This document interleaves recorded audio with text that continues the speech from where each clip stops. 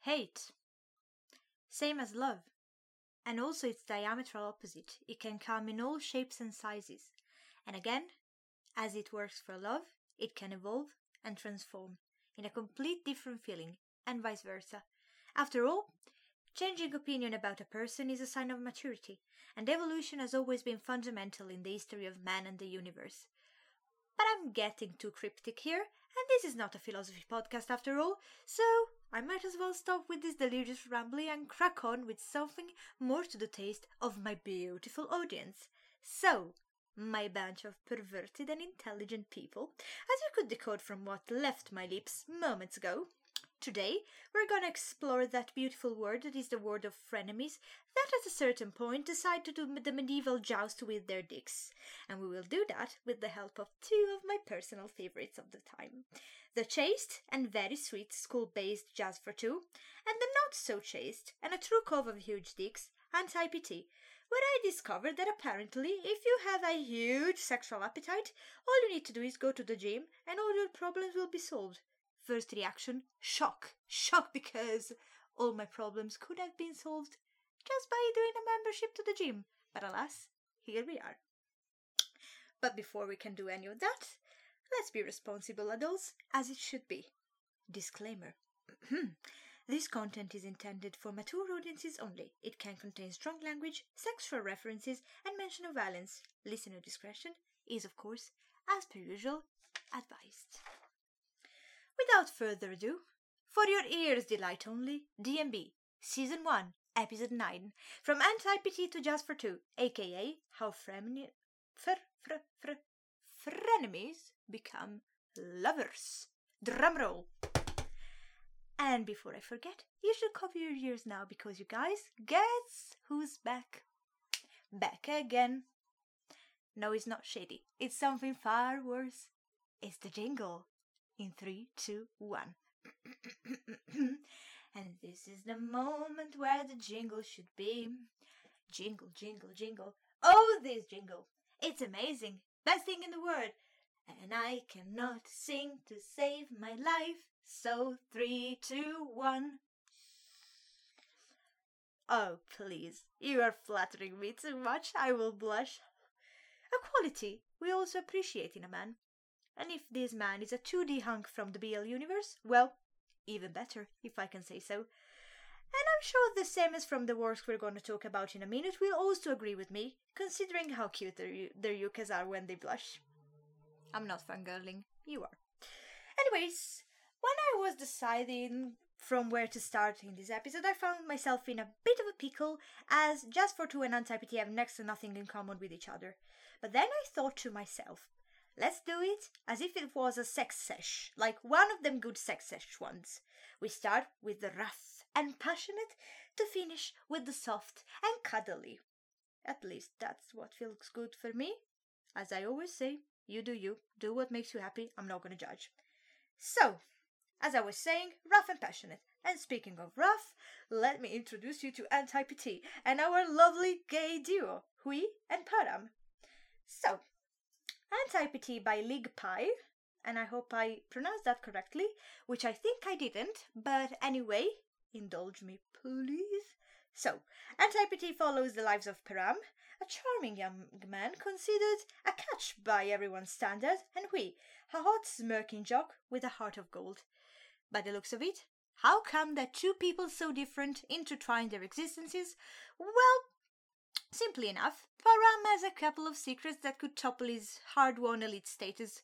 Well, for one, he is gay, and not that that is a problem, but I mean a closeted gay in a top firm in Korea, yeah, that's a pretty huge secret.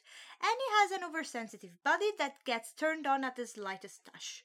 So far, he's coped by taking care of his, let's call them emergencies, in the office bathroom, the closest place at hand, since most of his arousals come from the massive secret crush he has on his boss. Except that one day he's caught red-handed by the new personal training, why am I saying personal trainer of the company gym, who is none other than that wee guy we mentioned moments ago. And he will make an offer Param could certainly not refuse, by offering himself to be the one that will help him with his sensitive body and massive sexual appetite. With all the cards on the table, will we be the ruin of Param's life or his remedy? Considering that the episode is called From Frenemies to Lovers, you can guess where the story is gonna go towards, but yeah, you know me, I like to be cryptic even though it's completely unnecessary. And on a personal note, can I just say that I have a huge, let's underline that, huge distaste for, how can we call you? The third wheel? The other interest? Whatever. I'm not gonna mention his name because it's not worth my time to be honest, but for whatever didn't guess it, I'm talking about Param's boss. He is such a negative character on so many levels. He basically knew from the start that Param was interested in him, but when does the cheeky bastard decide to tell him he hopes to have a chance? That's right, you guys. Once he realized that Param is getting interested on a deeper level towards we. And not only that, for him, and with him, I'm talking about the boss, all of these would have been a matter of casual sex every now and then, as he always did with any other partner. And as we know, Param was invested on a bit of a more on a bit of a more emotional level. And I mean, leave the poor guy alone, will ya? If you know that a person is sentimentally invested towards you, but you don't feel that way, just leave it. Why make a person suffer in the first place, and for what? To get some dick? Mr. Boss, sir, you can get that anywhere you like, since you are indeed a good-looking bloke. And you don't need to ruin someone's life, okay? And that goes for everybody else, okay, guys? If you're not invested in a person and the person is invested in you, just tell them they can move on. You can find whatever you want to find somewhere else, and everybody's happy and nobody will need therapy, okay? Good. Listen to Auntie here. Yeah, okay? So, as I was saying, that fucking boss. I know what you're gonna say to me. I know it seems like he developed some kind of feelings towards Param at a certain point, but I'm gonna be fair and square because I always am. I didn't believe in one bit. No, sir. That was just, he wanted that dick, and he would have done anything to get it. What feelings? What? If you believed him, good for you. I never trusted the bastard. Not for a second. With we, however, on the other hand, oh, what a journey it has been. I need to take a moment here. Now, what started as a game and a bit of a take in the piss moment on his part developed into a splendid relationship that would honestly melt anybody's heart. What the fuck did I just say? I wanted to say melt anybody's heart. I'm getting too emotional, you guys. Sorry. And bear in mind, we is no perfect being whatsoever. On the contrary, he was a cheeky bastard himself, always taking advantage of Param's weakness and always threatening to expose his secrets and kinks to everybody in order to ruin his life. But once he realizes that his heart harbors a deeper and sincere feeling towards Param, he completely pours his heart out in order to make their relationship work. Now, if that isn't a perfect example of a fine young man that grows up and takes responsibility for his actions, I don't know what is. I rest my case. Drop mic. For what concerns Param, on the other hand, I still can't understand how it took him so long to realize how much of a jerk his boss was. I know love is blind. I know it. But here we clearly have a case of eyes covered in layers of ham, as we say back in my home country.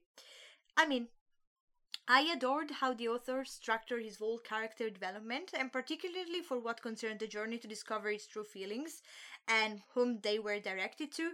But I mean, if I for one had to choose, and a puppy-eyed Huey was in front of me, well, let's just say probably the whole webtoon would have stopped at chapter 20. I tend to rush things a bit. Yeah, that's how I am. But all's well what ends well, and although we had to sweat to get our happy ending, like, literally, they're at the gym like 70% of the time of the webtoon, and we got it, or better, we got it, and that's the most important thing. And the whole journey was chef's kiss, so we can all be happy for them and hope that the juicy side stories will come soon, because I crave them like crazy. I've been craving them since the end of April, so author, please enough with the holidays, deliver us the goods.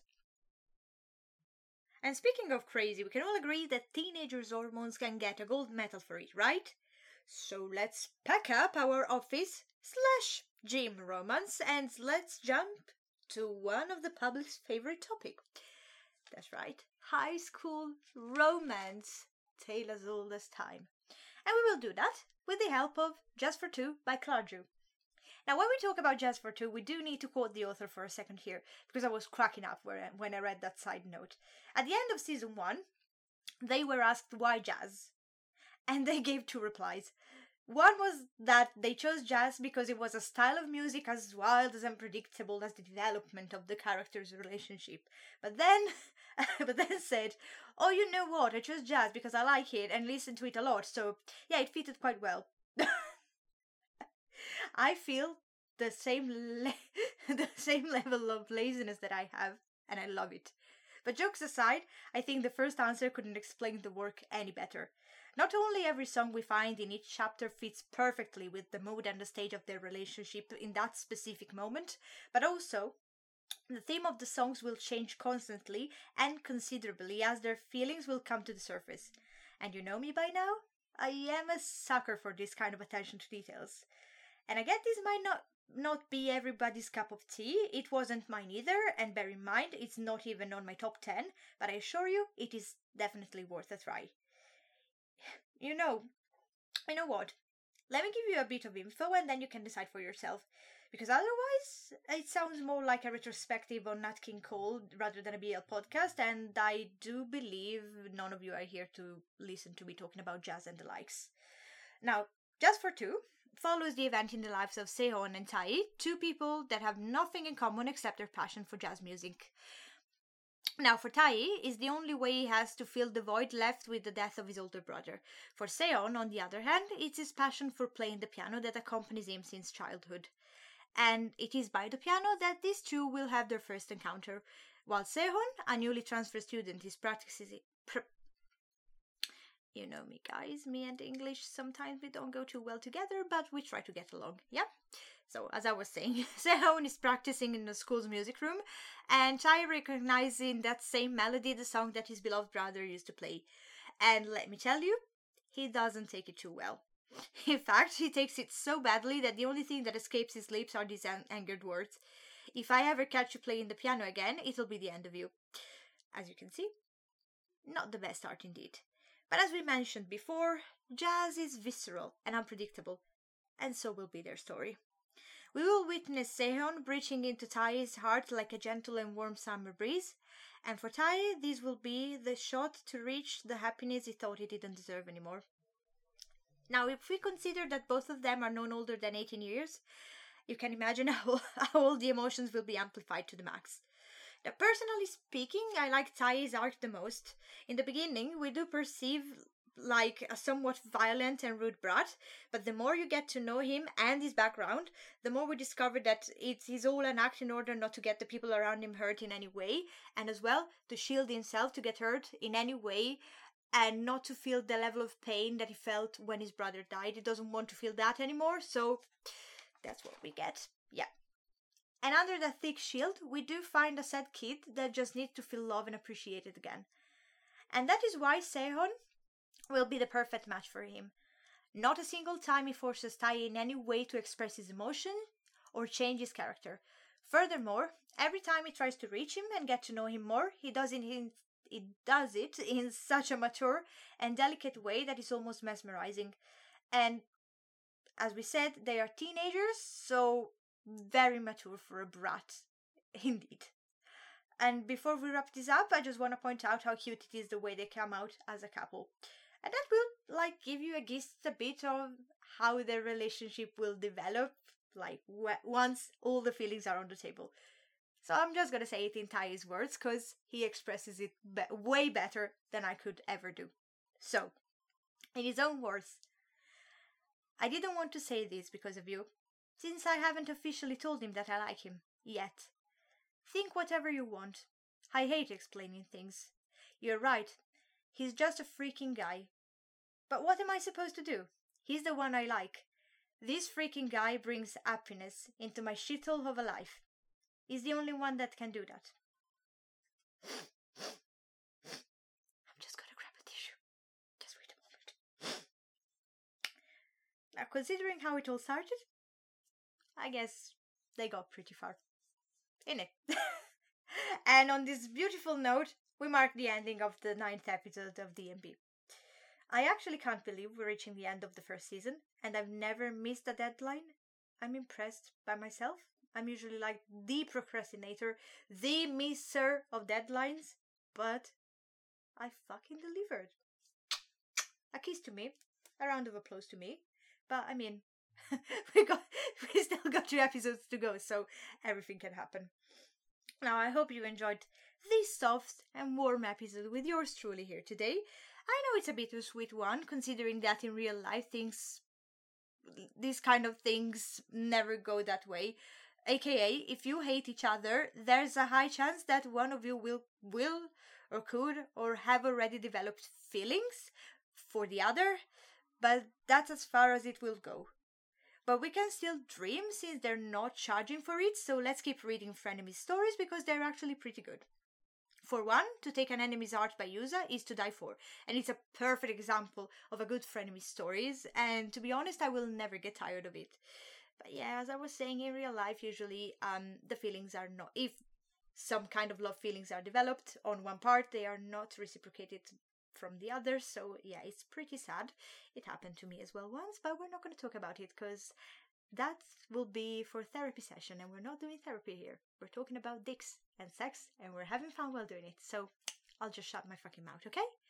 Now make sure you look after yourselves and the ones you love. Always remember that I do appreciate you for listening for my rants every week. Please confess to your sore enemy or frenemy responsibly, and I shall see you next Wednesday. Jingle, jingle, jingle. All of this. I'm fucking joking. Bye, guys.